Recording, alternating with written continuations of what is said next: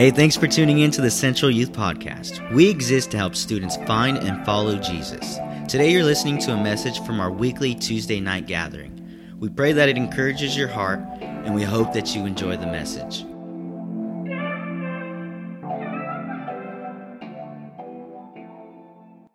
Welcome to Tuesday night.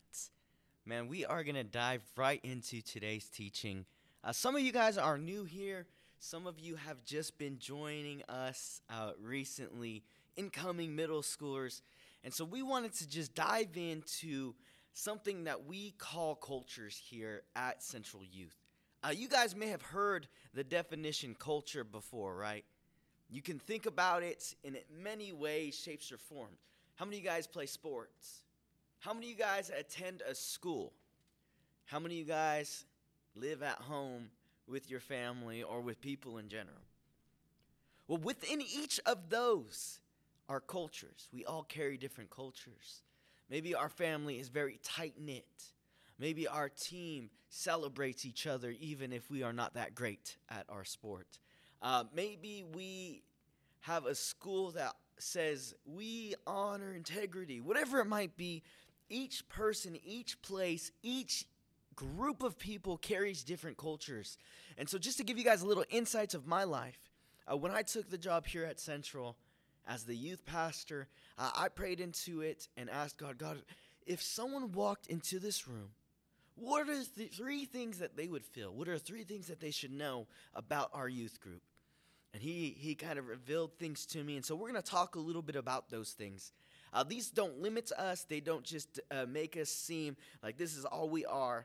But we are going to define cultures here with you guys today. And the way that we define that is like this. So the world defines culture in this way. It says that the customs and beliefs, art, way of life, and social organization of a particular country or group. And so we are a group, a youth group. We are a church, one family. You guys know this. And three things that kind of define who we are as so. The first one is this. I want you guys to say it with me. Say affirmation. So affirmation, we are defining it like this, to declare something into existence. Have you guys ever roasted each other? How many of you guys, you know that when you get in your friend circle, you guys start making fun of each other, laughing at each other, telling each other, hey man, the back of your neck look like a toaster strudel. Or maybe you're like, hey man, you play ball like a girl. That's a quote from Sandlot, okay? Not that being a girl is bad. Actually, there's a lot of girls that are better at sports than I am. Okay, but affirmation is declaring something into existence. And so whether that's good or bad, our culture in society has typically gone in the way of bad, right? We roast each other. We say a lot of harmful things against each other. But here at Central Youth, we carry the culture of affirmation where we encourage. We believe in words that produce life. Okay, and you can see that in Jesus' life all the time, everything that he did. Now, there's this story in Scripture of a woman who's caught in the act of adultery. You can find it in John chapter 8. And so this woman is caught, and she's brought to Jesus by the Pharisees. And the Pharisees are a group of guys who were just out to get Jesus, okay? We'll learn a little bit more about that as the weeks go by. And so they bring him to her, and they say, Teacher, this woman has been caught in the act of adultery, and the law commands us to stone a woman to kill her, essentially. And they said this to test Jesus. And as they continue to ask him, he stood up and said to them, he says, let him who is without sin among you be the first to throw a stone. AKA saying, hey, if you've never sinned, if you've never been wronged, go ahead, do it, because the law asks of it. And once more he bent down, he writes in the ground. Kind of a weird thing to do in the midst of this time. He's on his knees or laying down there, writing in the ground. And one by one, each of these guys start dropping their stones and saying, hey, like, we have sinned. We've done something. He's right. We are basically being hypocrites right now because we have done stuff against the law. And Jesus looks at the woman and he says, woman, where are they? Has no one condemned you? She said, no one, Lord. And he says, neither do I condemn you. Go and sin no more. And there's a lot of people who say things about what Jesus is doing in this moment, writing in the sand, writing in the ground, whatever it is. There's a lot of debates, there's a lot of different opinions. But in this time, I can't help but think that perhaps Jesus is going back to that moment early on in Scripture where he's forming woman out of the rib of Adam and creating her and how he created this woman. Perhaps he's thinking about how he created her to do good things, created her to be a woman who changes the world, a woman who represents redemption, who walks in love. And in this moment, he sees her for the way he created her, not for what the world says.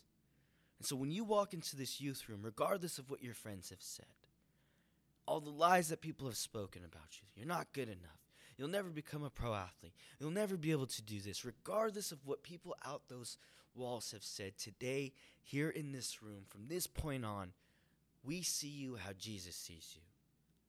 We affirm your dreams. We affirm what you do. We believe in who you are. You see, affirmation speaks to the potential of a person, not the state of their being, not what they've done. They could have said, Jesus could have looked at her and said, you are a liar, you are a cheater.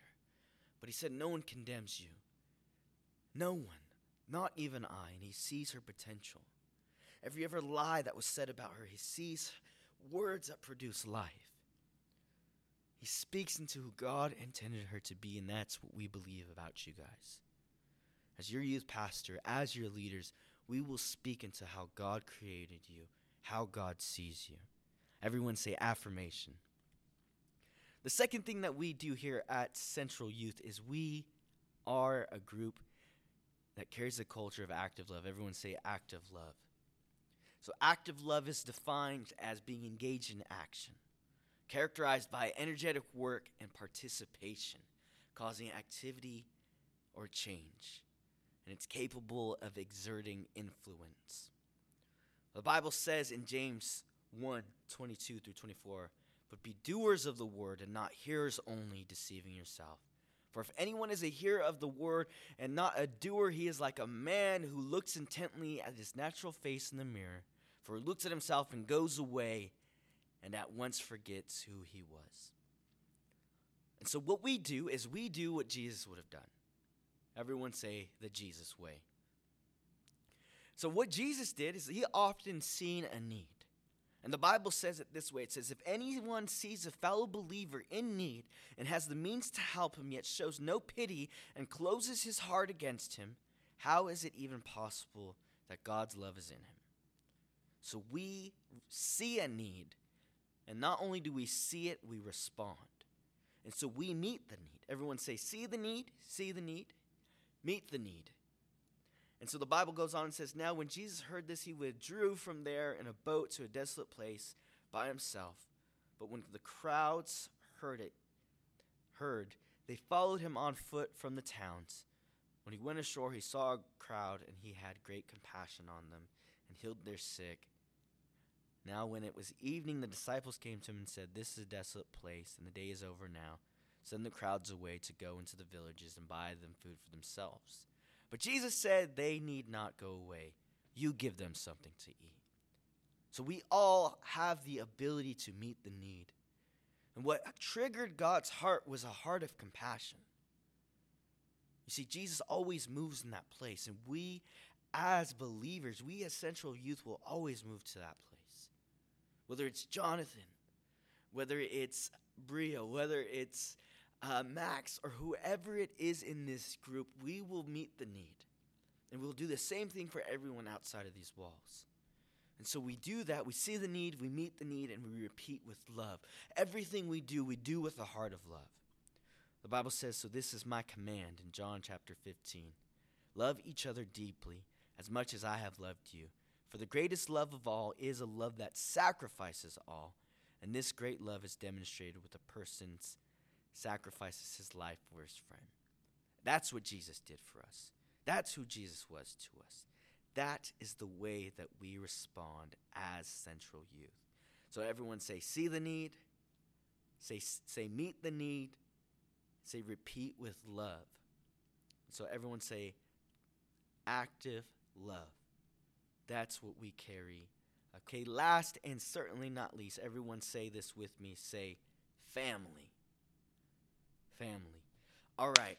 This is one of my favorite ones because I feel like, man, anyone who walks into this room should feel a part of the family. Whether it's their first time, their last time, or they've been coming here for months, we are a team, we are a group, and the way that we do that is by responding with family. Everyone, and in this place, Scripture often uses the word fellowship. So fellowship equals family. It's a really simple way to think about it. So the word fellowship means much more than being together. It means having in common. What's the commonality here for most of us? We love Jesus. And it probably usually refers to the sharing of material goods that was practiced in the early church. So this is awesome. We get to share, partake, commune with each other. We get to be people of fellowship. The Acts church did this so well. We'll learn more about Acts as the weeks go by, years go by. But here's what they did as a family in the Acts church. They committed to each other daily. You see, the Christians you meet in the book of Acts were not content to just meet once a week. They weren't just saying like, hey, we'll come on a Tuesday. That's enough. They met daily. They cared for each other daily. They won souls daily. They searched the scriptures daily, and their numbers increased daily. We're going to be far more than people who just sit here once a week. You see, as family, we're invested in each other's lives. Your dreams are my dreams. My dreams are Taylor's dreams. Taylor's dreams are your dreams. And we rely on one another. When things are good, we celebrate one another. When things are bad, we lift each other up. When things are kind of a little bit fuzzy, man, we bring clarity because within family, we understand that each other has one another's back and we have each other, and that's enough. If having Jesus wasn't enough, man, you got a whole crew of people here who are going to push you closer to him. Ecclesiastes 4:9-12 says, 2 people are better off than one, for they can help each other succeed. If one person falls, the other can reach out and help, but someone who falls alone is in real trouble. Likewise, 2 people lying close together can help keep each other warm, but how can one be warm alone? A person stands alone can be attacked and defeated, but 2 can stand back to back and conquer. 3 are even better, for a triple braided cord is not easily broken. Family. See, whatever it is you guys have, this is a place that you can feel comfort.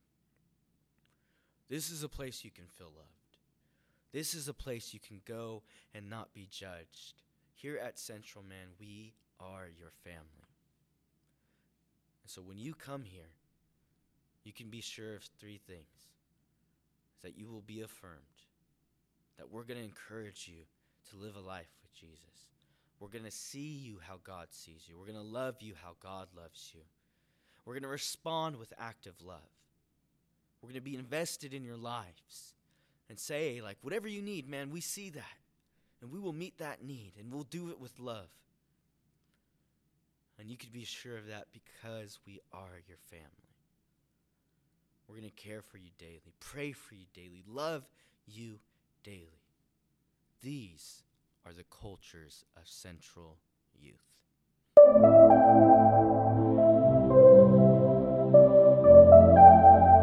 Thanks again for tuning into today's episode. To get more information about Central Youth, head over to centralsj.org/youth.